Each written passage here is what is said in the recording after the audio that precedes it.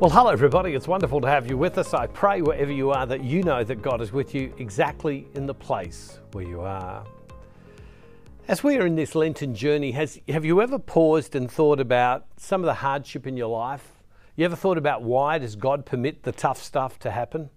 Why does it appear that for people who are Christian that sometimes life can be just so very difficult? And sometimes we can look through those tinted glasses and think, well, life's so much harder for us than it is for others, but I'm not so sure that that's true. Earlier today, I happened to be speaking to a friend of mine, a friend who works in a business, is a very good person, and yet told me about 3 situations that they are facing that ultimately has caused them and their business trouble, has damaged their reputation, has damaged what they have done because of what people have done. And they've had no knowledge of these situations. And you can just see in this person's face as they shared with me, as my friend shared with me, it was evident that they were carrying a weight of burden, a weight of struggle, that what some people had done that they had no knowledge of, they're not responsible for in any way, that they somehow have got sucked into, pulled into, and life is difficult for them and they are suffering and their reputation is suffering because of it. Why does God permit some of the things he does? The truth is we don't know. The truth is if we're really, and I appreciate that it can sound like a cop-out, but sometimes we don't know. What we do know is that God uses everything for his glory. What we do know is that God is playing the long game. God is playing the ultimate game. And what's the ultimate game? Is that we would be in relationship with him here, but that we would also be with God in relationship with him in eternity. And everything has that as its goal. Everything has as its goal us being drawn into the life of God exactly where he is. And I want to read to you a couple of verses of Scripture. And you may stop and think, well, these don't necessarily comfort me that much. And I used to think that when you went to see someone or you were going to talk to them if you were having troubles, that people would try and comfort you.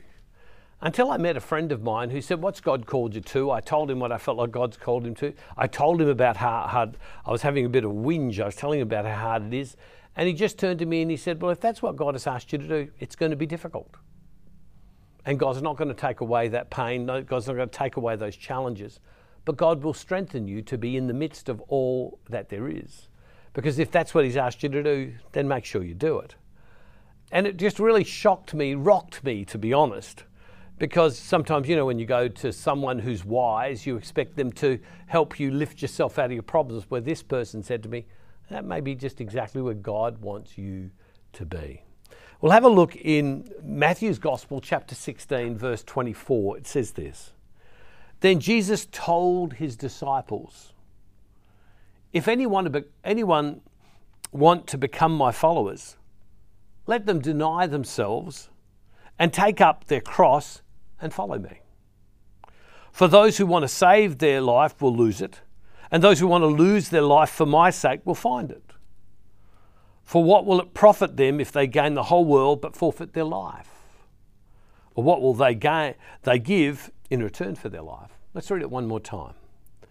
Then Jesus told his disciples, if any want to become my followers, let them deny themselves and take up their cross and follow me.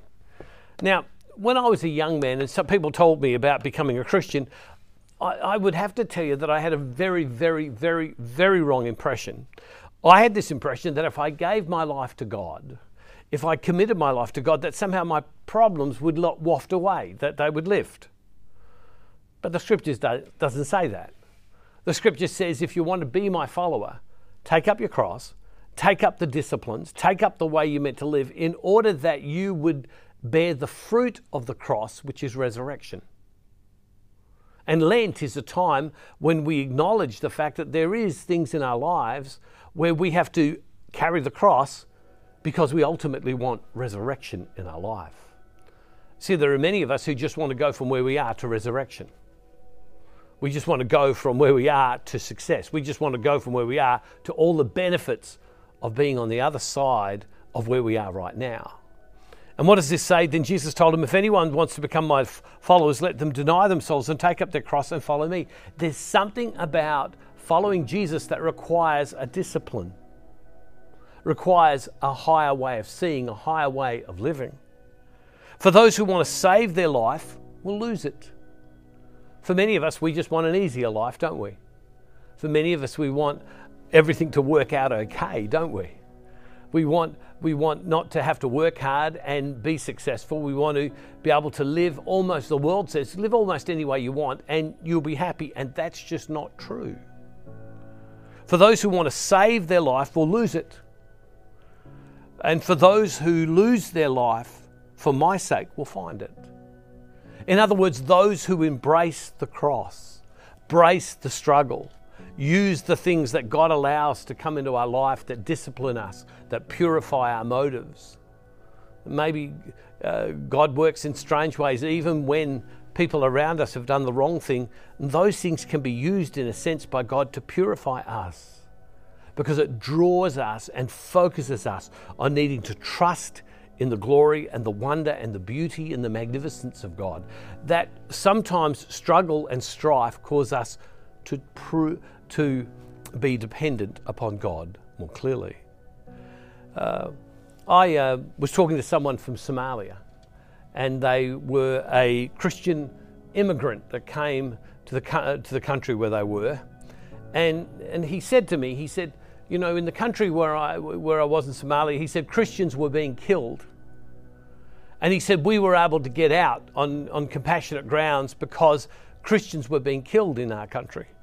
He said, but before we left, he said, my friends and I, he said, you know, and they were adults, he said, my friends and I, we would go to church every day, we would go to mass every day, and we would pray because we didn't know when we might be killed, when we might be bashed, when someone in our family might be killed or bashed. We didn't know when something might happen that would brutalize one of us. And every day we prayed. And then we moved to Australia. We moved to Australia, a country just like the United States that's free, democracy, and you get to choose. And this person said to me, he said, we got out, we were able to escape on this visa because it was becoming so violent for Christians. We got here. And when I arrived here, I met some of the people that had been in Somalia with me going through all of this, whom had been the people that we pray with. And when I spoke to them, and I just arrived, I said, okay, so where are we going to church? They'd been here for a few months longer than me. And I said, where are we going to church? We're going to pray. And they turn to me and say, oh, no, here you don't have to pray. Here we don't pray anymore. We don't, because you don't get persecuted in the same way. And the scripture goes on and it says, and it says this, for what will it profit them if they gain the whole world but forfeit their life? What will it profit someone if we become like the world around us? We will lose our eternal life. We're called to be different. We're called to see differently. And the lure of the world that puts us into places where we don't have to go after God. We don't have to seek after God. We don't have to be strong after God.